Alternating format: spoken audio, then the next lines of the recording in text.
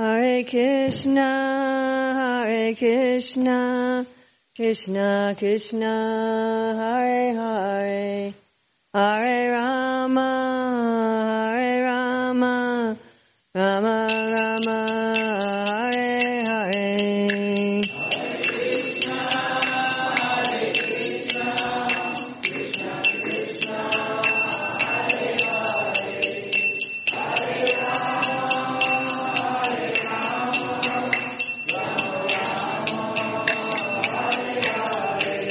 Hare Krishna, Krishna Krishna, Hare Hare, Hare Rama, Rama Rama, Hare Hare.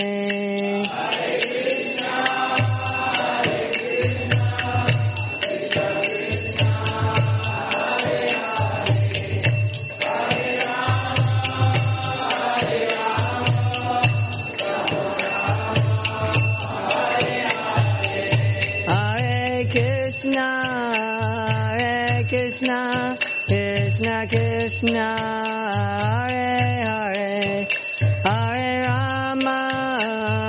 Rama, Rama Rama, Hare Hare.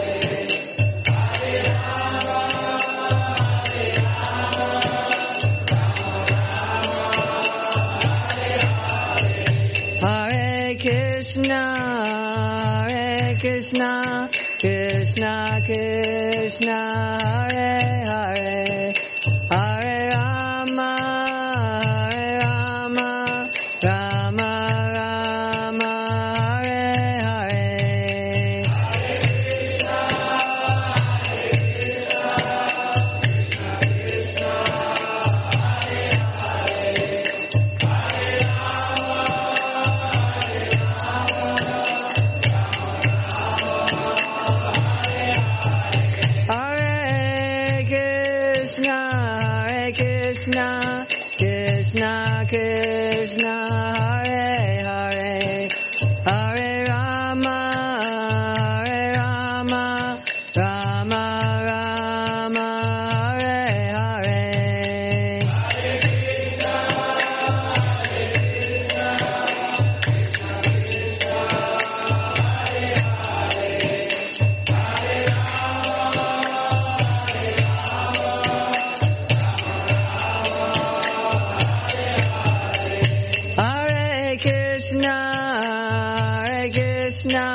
Krishna Krishna, Hare Hare, Hare Rama, Rama Rama, Hare Hare.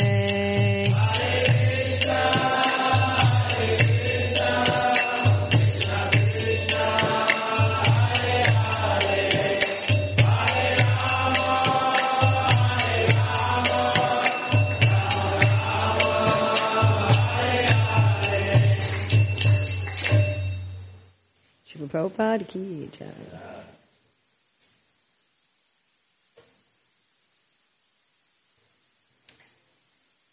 So today's the 21st of April in 2019 in Dallas. And we're going to look at a verse in the very beginning of the Bhagavad Gita in chapter 2, text 17. Vinasi tu tadvidi yena sarvam idam tatam vinasham avyayasyasya nakachit kartum arhati. That which pervades the entire body you should know to be indestructible. No one is able to destroy that imperishable soul. So many times people talk about having a soul. That we have a soul. They talk about, well, the soul that we have will go to heaven after death or go somewhere after death. But the philosophy of the Bhagavad Gita is a little different. It's not that we have a soul, but rather we are a soul and we have a body. Now, if we want to be happy, The first thing we have to know is who we are. Just from a very logical point of view, if you're a cow, you can't eat rabbits. And if you're a cat, you have to eat rabbits. So if you want to know how you're going to be happy, you have to first know your identity. Does that make sense to everybody? If I don't have any idea of my identity, I can't tell what to do that will make me happy. At the present time, in most of the world, we are told by our teachers, perhaps our parents, the media, the government, that if we want to be happy, we go to a good school, we get excellent grades, we get accepted in a top university, we get some high status degree, a high status job, a big house, an attractive romantic partner, beautiful, intelligent kids, a flat screen TV in every room, and a dog, right? And then we'll be happy.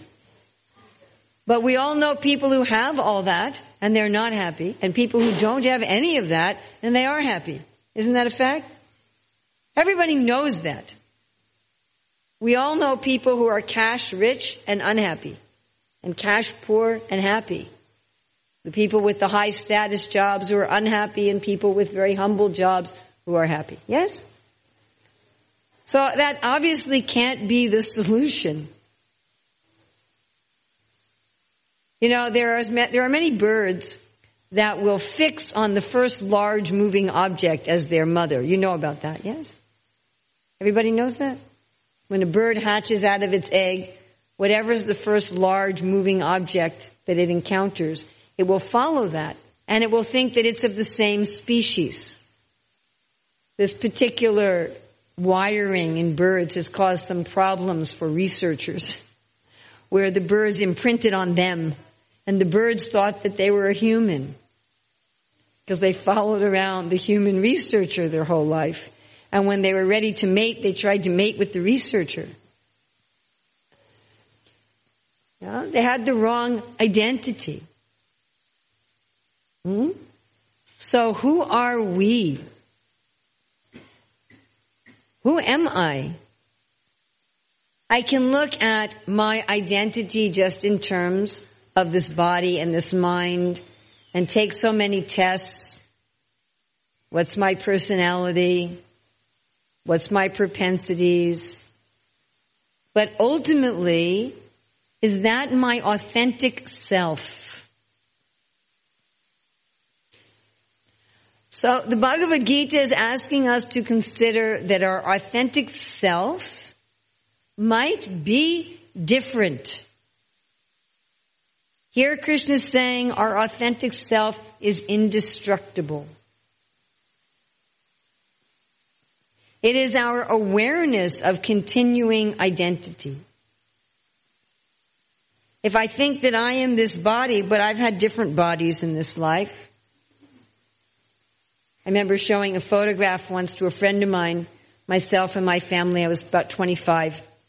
It was inside of our Hare Krishna magazine. And I showed it to a friend and she said, "Where are you in that picture?" If we took photographs of everyone here when we were 2, unless there's people who are 2 now, and we put them up on the wall and said, try to match this photograph of everyone at 2 with the present body, would we be able to do that? Or have you ever looked at pictures of your grandparents, like at their wedding, and you're just thinking, who are those people? Unless somebody said to you, this is your grandparents, you wouldn't know. Who's that good-looking couple there getting married? So it's a different body. Every 72 hours, all the cells in our digestive system are renewed. Every 72 hours. And within 7 years, every cell in the body has been changed. And it's not just, not just that you took that little baby body and you pumped it up like a balloon. It's a different body. But yet I have a continuing sense of identity. I remember, before I could speak, trying to get my mother's attention. I can remember that. I can remember the room. I can remember thinking in pictures. But my body has changed. My mind has changed. Yet I have a continuing sense of identity. I am the awareness that's witnessing the changes in this body. And then how many of you have ever seen someone die? How many of you have ever seen somebody die? Wow, a lot of you. So of course, I'm sure we've seen already dead creatures like insects or animals, but the first creature I saw die was a cat. And the only human I've seen die is my mother. But when you see someone die, before they die and after they die, the body is there. But the person's not there. The living being is not there. I like to tell this story. There was a man in the western part of this country, worked for the government to trap predator animals like coyotes, mountain lions. And one day he took his 10-year-old son with him out to check the traps. And there was a cougar, mountain lion, that was caught in a trap. And as they watched, the cougar died.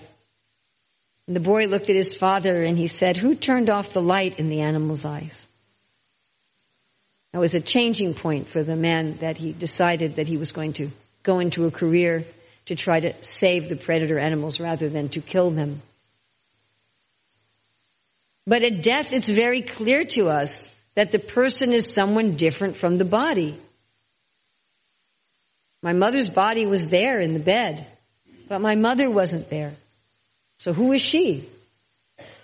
At least immediately after death, all the elements of the body were there. There wasn't some big change in chemicals, but she was gone. And then there's so many out-of-body experiences. Everyone's heard of this? Like near-death experiences. Somebody will be on the operating table. Their heart stops, their brain stops, everything's flatlined. Sometimes for 20 minutes, 30 minutes. And then they come back in their body and they say, "I was floating near the ceiling and I saw the sticker on the light bulb on the top. I heard the conversations in the other rooms." There's thousands and thousands of well-researched cases of people who left their body in a hospital, well documented, was able to give concrete, verifiable information of what they had seen and heard that they couldn't possibly have seen or heard from within their body. Thousands and thousands of such cases by top researchers. And then there's so many people who remember their past lives. Many children, especially under the ages of 6 or 7, who just spontaneously remember. And sometimes these children are in families where the parents don't believe in reincarnation. The society doesn't believe in reincarnation. And the parents don't know what to make of these kinds of stories. And the children will say, "I lived there and I died there. And that was my mother and father and my sister and my brother." And they'll take people back to the address when they're just 3 years old. And again, so many documented cases that our identity is not this body and not this mind. That's my real self. And then we have some subjective evidences. We all would like to live forever as young, healthy, vibrant people, right? Nobody wants to die. I mean, perhaps we want to die if our life is really miserable and awful because we think there's no way to fix it. But if we could have a happy, vibrant, healthy life, nobody would want to die. But everybody dies. It's the one universal truth. Why do we have a desire for an eternal, youthful, healthy life when nobody can ever achieve it? Where does the desire come from? We all have a desire for unending happiness. Yes? That desire is exploited by all the advertisers. You know, chew this gum and you'll get unending happiness. Drink Coca-Cola, you know, buy this washing machine. And we know, if we think rationally, that the washing machine and the stick of gum and the new car and the toothpaste or whatever is not going to give us unending, unlimited happiness. We've had experience that nothing in this world gives us unending, unlimited happiness. The best we get in this world is a few moments. And even that is usually just on the level of one or two senses. We don't have experience of all of our senses and all of our mind experiencing unlimited, ever-increasing happiness, but yet that's what we want. We may try to rationalize our suffering and say, well, you have to take the good with the bad, it's as good as it gets. But it's not what we want. We want to understand things. So much science, so much research. But the more we study and the more we know that we don't know, isn't it? What do the scientists say? We can only perceive, 5% of the matter in the universe? That's not very much. We don't even know what we don't know. We don't even know what parts of light or sound we can't perceive, that we can't even measure with an instrument. But yet we have a desire to know. We have a desire to live. We have a desire for happiness. We have a desire for knowledge that cannot be attained on the material physical platform. Is that correct? Am I right? Well, where do those desires come from? Why do we have them? You know, there are creatures who live in the desert who never need to drink water. And they have no desire to drink water. They don't have a sense of thirst. Or fish, they have no sense of thirst. You ever thought about that? That fish never feel thirsty? But you know what? Put on some scuba diving gear and go in the water.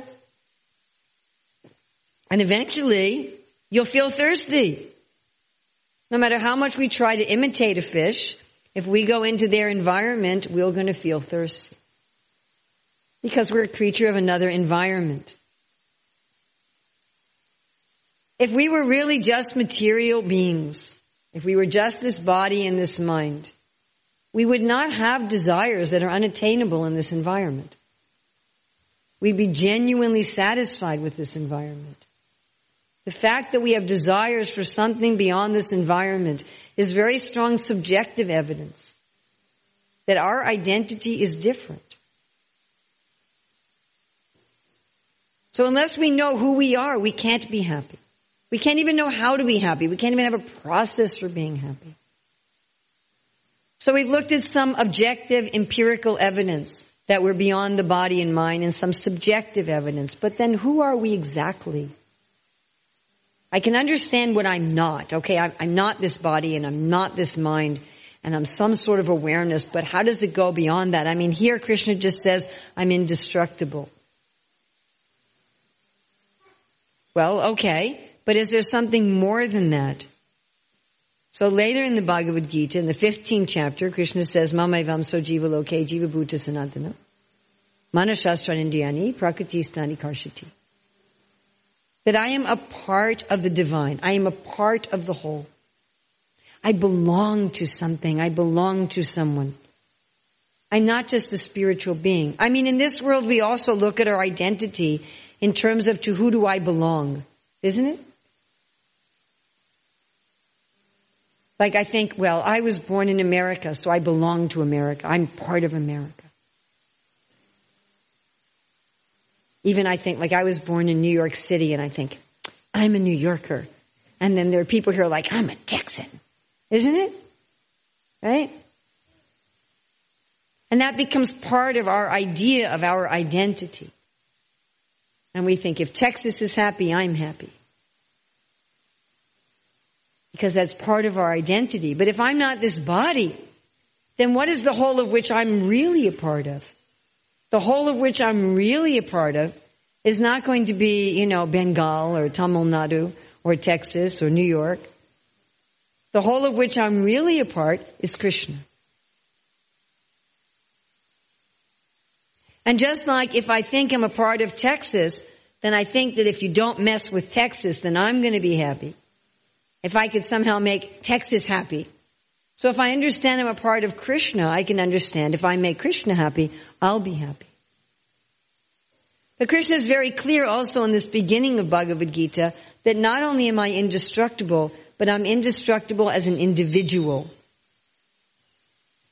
This particular understanding that I am an individual spirit without beginning and without end is crucial to understanding levels of enlightenment that we'd have to say, objectively speaking, are not well known in the world, even among all the religions and all the spiritual processes. The information is there. If you look in the Bible and the Quran, you will find that the information is there that we're an individual, but it's not so much understood at the present time nor taught at the present time. And we are very, very fortunate here in the Hare Krishna movement, in the International Society for Krishna Consciousness, that by the grace of our founder, A.C. Bhaktivedanta Swami Prabhupada, that we have some understanding that we are an individual spirit, that we're not just some sort of light or energy that merges with the whole, that although I'm part of the whole, I'm part of Krishna. I'm part of Krishna with the personality. I have a personality, and I have an eternal personality with spiritual opinions, spiritual desires, spiritual activities, and spiritual relationships. The main component of my identity is freedom. That I have the freedom to identify myself as I am, or I have the freedom to pretend that I'm part of this world. And if I identify myself as I am, I have the freedom to engage in a loving relationship with Krishna. That my ultimate expression of reality, my ultimate expression of my authentic self, is to find who I am as an individual beyond the body and to act in that capacity in a loving, voluntary, free relationship with my source, the divine. Now, what do I do with my body and my mind? Because at least in this life, that's what I'm in. So Krishna also explains in the Bhagavad Gita, Bhumara Pranalovayu Kamano Buddharevacha, that these elements that make up my body, the solids, liquids, gases, and heat in my body, are also his energy. And so while I'm in this body, I can also use this body and this mind to connect with the spiritual. Now this concept of using the temporary and false identity that I have in this life to connect with the divine and help awaken my original real identity, I find rather amazing. Most religious and spiritual paths, if they have any understanding that we are spiritual and beyond the body, tend to have a very world-negating, negative view of the body and the world. If you think of all the people who leave society, go to some monastery, off in the mountains, don't talk to anybody, just engage in contemplation and don't interact with the world because the world is all evil.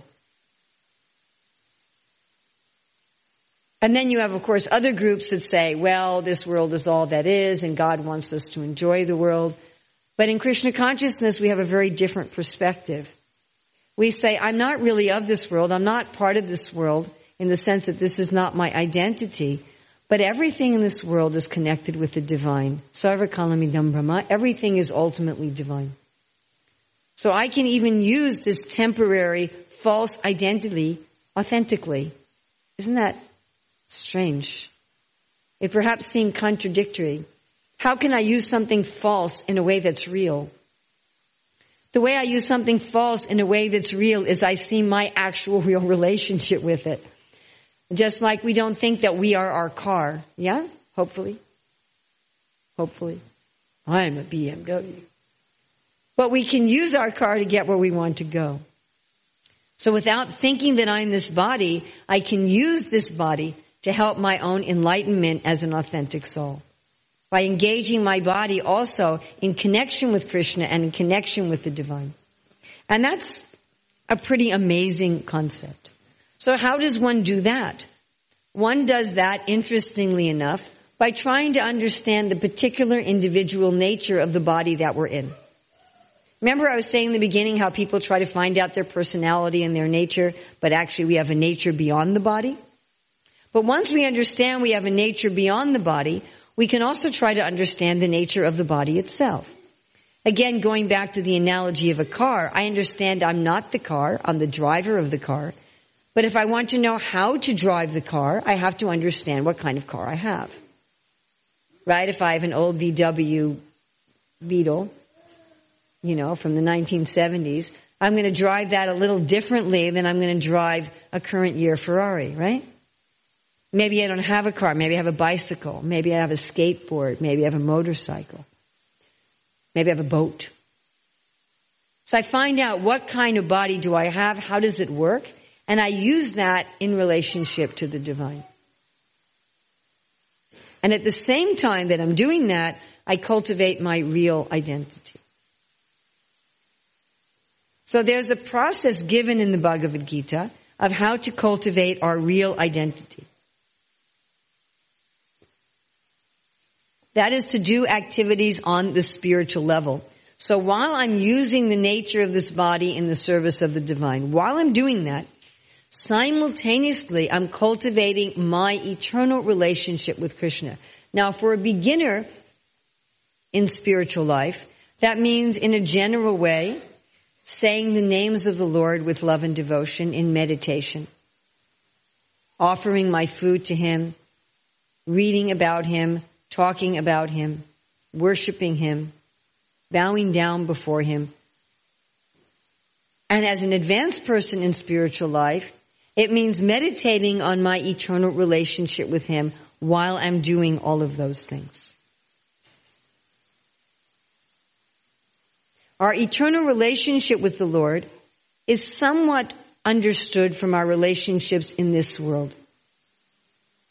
So in this world we have relationships of employer and employee, or we have relationships where we just admire someone, or we have a relationship of friendship, or we have a relationship where we care for someone like a parent or a teacher, or we have a romantic relationship with someone. Or maybe we have a relationship with someone based on sportsmanship. We go and play tennis games with them. Or perhaps we have a relationship with people where we just joke around all the time. Or maybe we do extreme, scary sports with them. So we have different kinds of relationships with different people. And all of those relationships exist eternally between us, the individual soul, and with Krishna.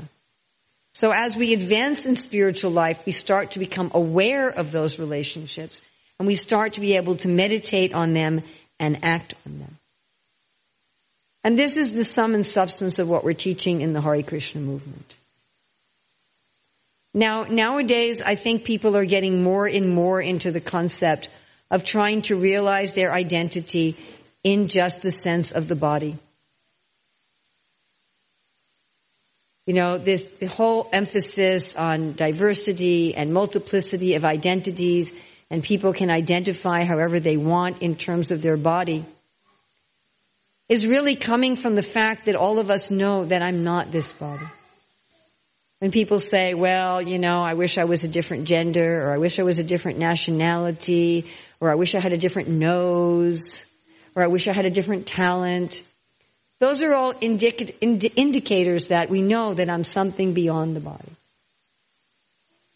And instead of encouraging people in that way, that try to become happy by changing your body into another body to try to find your identity, we'd be better off if we taught the people of the world how to try to find their real self. How to try to find their spiritual self. Okay, let's say we started from today, and we started from right now, with the concept that my real identity is different from this body and mind. So I've already given a little bit of an idea of what we would do to cultivate our identity on the spiritual level.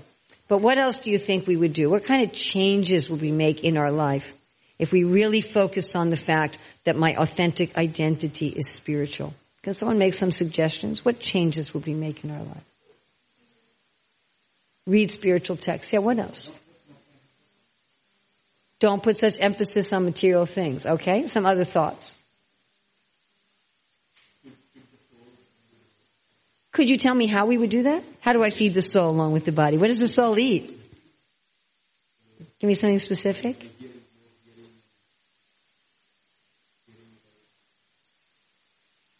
Okay, I could hear about the glorification of the Lord. Some other ideas, yes. More interacting with other devotees, some other ideas. Yes?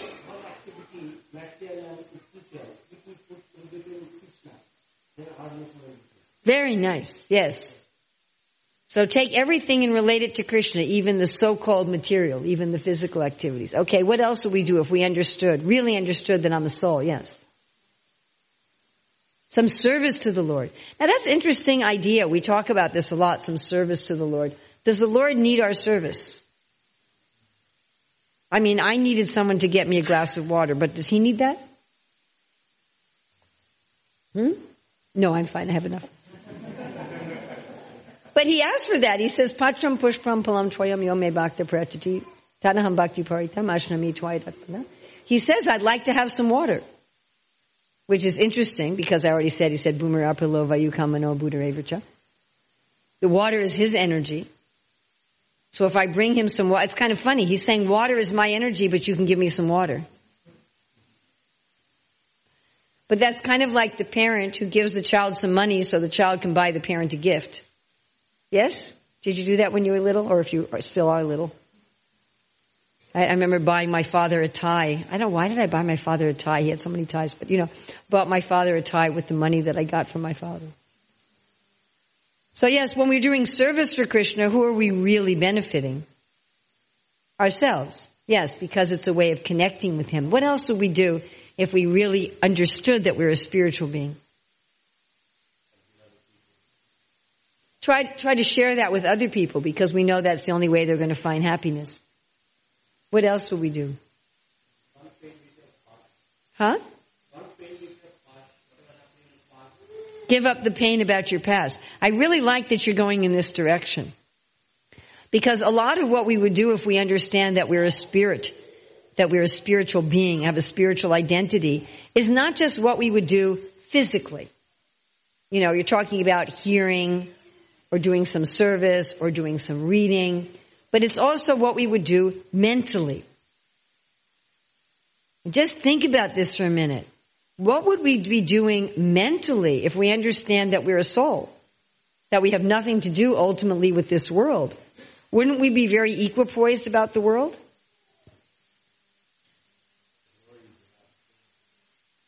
Yeah, we'd have a lot less worries about the day-to-day things. Because we know they don't have anything to do with me. There's so many techniques and books and courses about how to reduce anxiety and how to be more peaceful, right? But as long as we think that I'm part of this world, you know what? I'm going to be in a lot of anxiety. This is a scary place, isn't it? Right? I mean, every time you get in a car, what do they say? The average is that 1 out of every 3 people will be in a car accident in their life. Hopefully the minor accidents I've already been in get me on the better side of the statistics. But every time you get in a car, or every time you cross the street in a busy intersection, right? I could end up in the hospital or whatever, crippled for life. But if I know I'm not this body, I'm not part of this world, then why worry about what happens to the body? The more that we understand that we're not part of this world, that we're a spiritual being, the less we have anxiety about anything. That doesn't mean that we're just like, a little child. But it means we can act responsibly in the world without being stressed by the world. Wouldn't that be nice? Isn't that something we would all like to do? What else would happen to us if we really understood that we're a spiritual being? What else would we do, or what else would we experience? Happiness. So not just freedom from anxiety and peacefulness and equanimity, but incredible joy. The soul is called Anandamaya Vyasat. We're naturally full of joy. The only reason we're not accessing that joy is that we have the wrong identity. As long as we identify with the fragile, perishable body and mind, we can't access that joy. We can't grab it. We can't experience it, even though it's right there. It's not something to be gained from another source. It already exists. It's already part of who we are. So the more that we understand that we're a soul, the more we're going to feel extremely joyful. Brahmabhuta Prasanatma. What else would our lives be like if we really could understand our identity as a spiritual being? Yes. No ego. Well, we wouldn't have what most people call ego, which is kind of, I'm the center of the universe, I'm always right. And, don't get in my way and don't offend me or you'll be sorry. We wouldn't have that kind of ego. But we would have a certain kind of sense of self. What sense of self would we have? What would be our I am? Yes. We wouldn't have that false ego. What would we have? We would definitely have full knowledge, yes. But what else would we have? What would be our sense of self? Feel what? We would feel a oneness with the Lord. Yes, we would. We would feel, I am part of Him. Yes, definitely. What else would we feel in our real identity? That we're the servant of Krishna. Yes. Now, of course, if we say that, most people don't like that very much. So any of you who are parents, did you tell your children when you grew up, I want you to be a servant? Did any of us have parents who told us, when you grow up, I want you to be a servant? No. So that concept of being a servant is kind of repulsive to most of us in this world. The idea that I'm a servant of Krishna might not be particularly attractive. But we have a sense of identity that I belong to Krishna and Krishna belongs to me. I have a oneness in that sense. And just like Krishna wants to make me happy, my real identity is wanting to make him happy. As in any loving relationship. Isn't that the essence of any loving relationship? I want to make the person I love happy and they want to make me happy. What else would be our consciousness, our awareness, our thoughts, if we understand that I am a spiritual being beyond this body and mind? Yes. No fear. Does that mean that you walk blindfolded out in the street? No. It doesn't mean that you're responsible. It just means that fear does not control our lives. I doubt if most of us in this world have any idea as to what extent fear controls our lives. There's this underlying anxiety all the time. Just like we used to have a house by a train track. And the first night we stayed there, the train woke us up. And after that, we just slept through it. You lose your awareness of it. Yeah. Or if your refrigerator in your house makes noise or something like that, you stop hearing it. So there's this underlying vibration and current of fear whenever we identify with the body and the mind. And when one starts identifying as our real authentic self, that's just gone. Imagine that. Imagine how much physically healthier we would be. Right? How much more relaxed and open and free we'd be in our relationships with others if we didn't have this undercurrent of fear. How clearer our minds would be to be able to make the right decisions if we didn't have this fear and anxiety always running through us. What will happen? What will happen? Well, maybe this will happen. Maybe this will. What else would our lives be like if we really identified as who we are? Yes. If I understand, I am not the body. Yes. Then all fear, all forces will go. Yes. Some other thoughts. What else? Oh, love and respect for everyone. Now we try to do that artificially, isn't it? All right, everybody. Love everyone. They may have a different political opinion than you, a different lifestyle from you. They may look completely differently from you, speak a different language from you, have a totally different religion from you, but love them anyway. And we're like, I don't know how. We really try. And I mean, it's good that we try. It's good that we make an effort. But have we succeeded? With all the talk in the world of loving everyone and respecting everyone, all the different, nationalities, religions, race, gender, political opinion. Has it worked? Has it worked? Has it worked? Not very well. We're still killing each other, for goodness sakes. We're killing somebody because they have more or less melanin in their skin or something. It's just ridiculous. Yes? But if we understand we're not this body, then we can really love everybody. We can understand we're all connected as spiritual beings. The body we have now is just a temporary circumstance. We have a united interest. We're not really different from each other in essence. Only on that platform. And you see, I tell you, you see it not perfectly, but you see in our Hare Krishna movement, we are an international society. And once somebody has taken up Krishna consciousness seriously, they really don't discriminate on the basis of the body in terms of love and respect. Not everybody perfectly, but generally speaking, it's like that. I was a teacher in Hare Krishna schools for many years, and the children grew up without this sort of, ethnic, national, racial, gender prejudices. They just didn't have it. They just saw everyone as a soul. And we see in so many of our centers all over the world, people from all different backgrounds, all different body types, all different whatever, can work together in a mood of love and respect. It's quite a strong evidence. Even though in our Hare Krishna movement, it's not that everybody is perfectly enlightened. That certainly is not the case.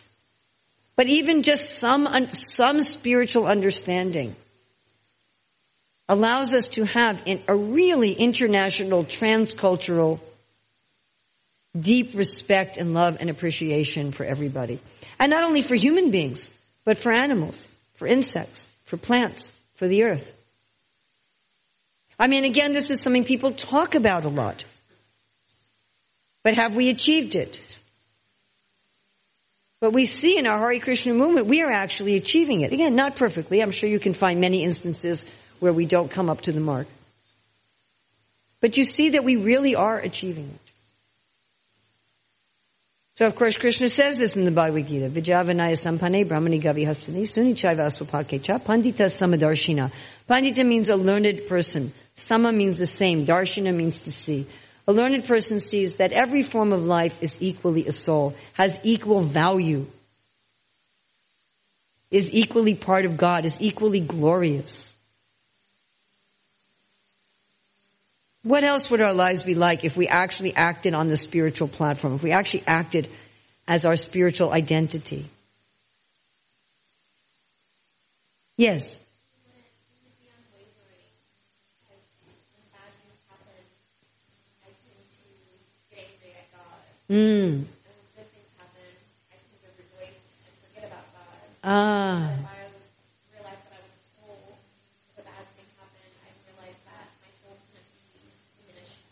Yes.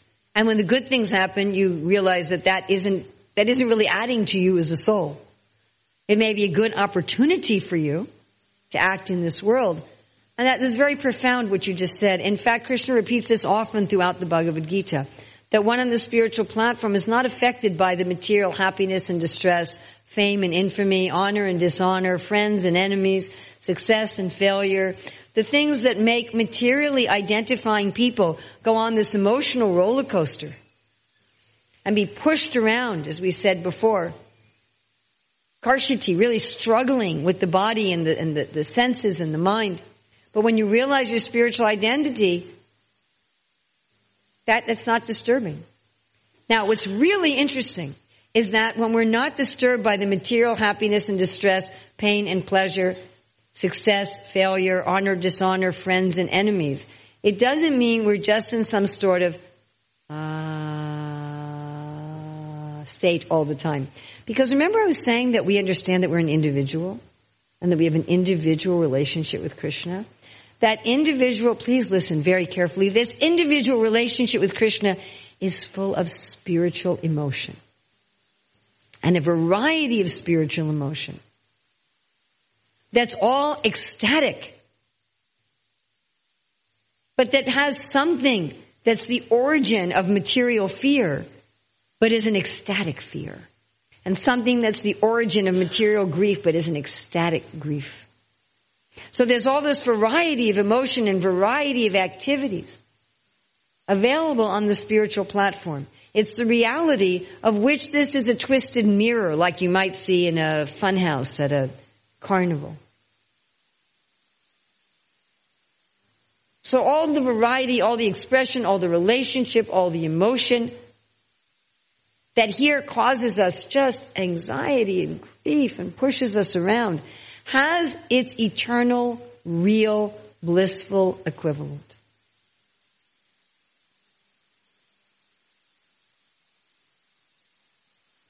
So if we can understand by empirical evidence that we must be beyond the body, we talked about our continuing identity in this life.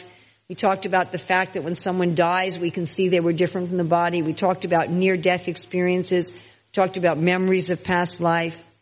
Our subjective experiences, that we want things that are not available here. And we talked about what our lives would be like if we emphasize the spiritual. So we here in the Hare Krishna movement invite everyone to do that. To take the step from I believe that I'm a soul. I believe I'm not this body. I believe there is spiritual joy, to living it. And because it's already who we are, it's not that hard. There is something that's hard about it. The main thing that's hard about it is we have to give up the attachments to the material identity that is only and solely causing us distress and fear. That's the only thing that's hard. And because we have invested quite a bit into that false identity. You know, psychologically we don't like the idea that we're going to lose something. Yes? So because we've invested something into that false identity, we may be reticent to jettison it. Maybe I'll lose something if I give that up. That's the only thing that's really hard about this process. There's another thing that's a little bit hard, and that is if you act on the spiritual platform, some people that are currently part of your life might think you're a little wonky. And some of your friendship and association might shift. And that can be tough in the beginning. Definitely can be tough in the beginning. But other than that, there's not really a price. Other than giving up what's giving us pain and having some people in your life think that you've lost it.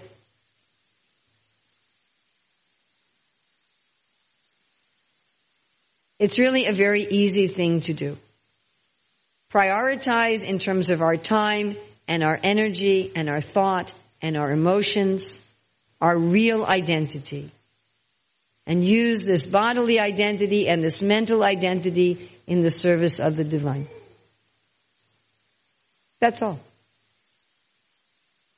It's really that simple. So we have about 8 minutes if anybody has some specific questions.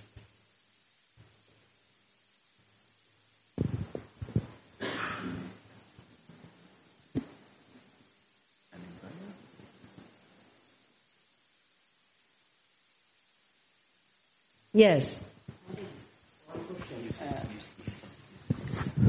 In Bhagavad Gita, Yes. there is a sloka, Janmasya dhruvang mittu dhruvang janma mittusya. So, everybody, if die, he will come again. But then, what is the question of hell and heaven? So you're saying that because Krishna says for one who has died, birth is certain, and for one who has taken birth, death is certain, that how could there be any hell in heaven? Is that what you're saying? Yes. Why couldn't you go there in between? Now, we come here and we'll suffer. Why can't you go there in between? Yeah. Because So let's say you're driving from here to Houston. Are you going to drive nonstop? Or are you going to stop someplace on the way? Could you stop? Do you think you'll stop someplace on the way? How long of a drive is it? 4 hours. Might you stop at a rest area? Yes. So our understanding of hell and heaven is temporary. We don't have an understanding of an eternal hell and an eternal heaven materially. It's a place you stop. So if you've been a very evil, nasty, terrible person, then you're going to have to stop by in a hell before you take your next body. And if you've been a wonderful, pious, giving, loving person, you get to have a long stop in a heaven before you come back to this planet. But when we are coming here, again we are suffering for the past karma. Okay. So why? Why are we suffering Because from our if I past go karma? hell, I am suffering there. So why would I have to keep suffering here? Yes. Why couldn't I have exhausted it all in hell? Maybe you could. Depends how bad you were. I don't know. How bad are you anyway? It's very individual. It's very individual. The main point to understand about all that is that the universe is fair. That people get back whatever they're giving out. Whether they get it back by going to some temporary heaven or some temporary hell, or whether they get it back in the next human life by being very rich or very poor or very beautiful or very ugly or whatever. There's justice in the world. But I'm going to tell you, frankly, we're not really that interested in the fact that there's justice in the world. It's interesting. And it gives us some faith that God isn't whimsical. I mean, for me, when I first came to Krishna consciousness, that was very interesting. Because it solves the whole question of evil. Why is there evil in the world? Why do good people seem to get bad things and bad people seem to get good things? And about karma and reincarnation and heavens and hells. And it solves that problem. But that's not our ultimate interest. You know why? Because this whole world is not our ultimate home.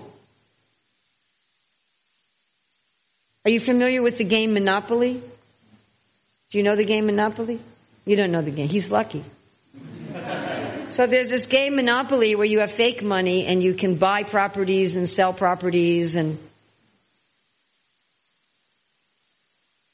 it's a game. So this whole world is like that. It's like a game.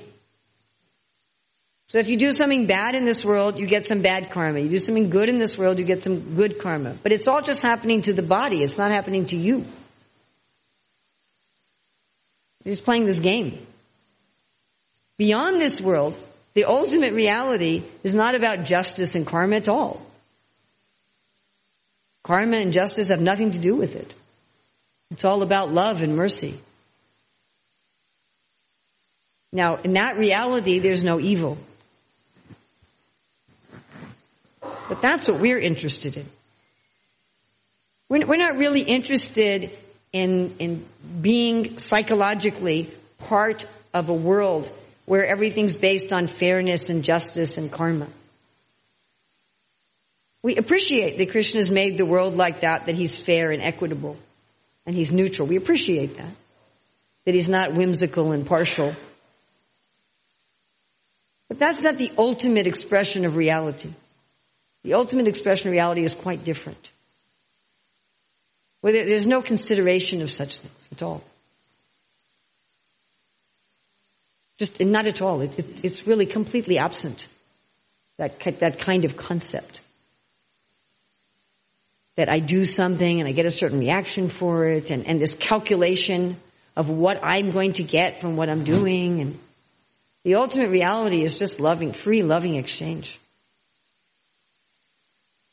There's no merchant. Well, I paid for this, so I should get this, and why did I get this when I didn't pay enough for it? And that's absent.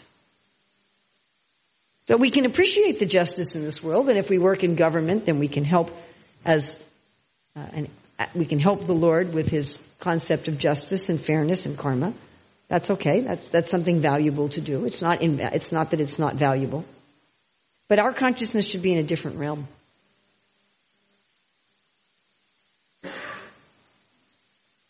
Yes. Why did we come to this world in the first place? I know, it's really dumb, isn't it? See, that's a very hard question to answer. You know why it's a hard question to answer? Because it requires something that's very difficult for us to access when we're identifying with the false ego. And that's something, it's a really bad word in this world, and I don't know if I should say it. It's called humility. The only reason we're in this world is our own stupidity. And none of us want to admit that I'm so stupid that I'm in this world, and that it's my choice to be here.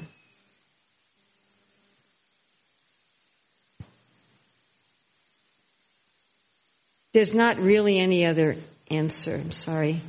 It's kind of like, and I hope I don't offend anybody with this, it's kind of like asking, why do people smoke? Is there, if any of you smoke, I'm sorry.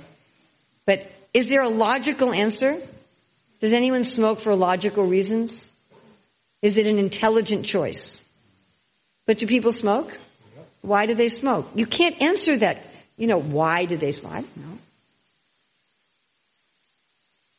I mean, you can try to come up with some kind of psychological explanation for it, but you're not going to come up with an explanation that's really intellectually satisfying, because there isn't an intellectually satisfying answer for that question. It's an irrational decision. The only thing that's intellectually satisfying is to know that my coming to this world is an act of my free will. And therefore, I can also use my free will to leave this world. I have not been forced to come here. I'm not going to be forced to stay here. I can change my consciousness whenever I want. I have that power to choose what energy I want to work under.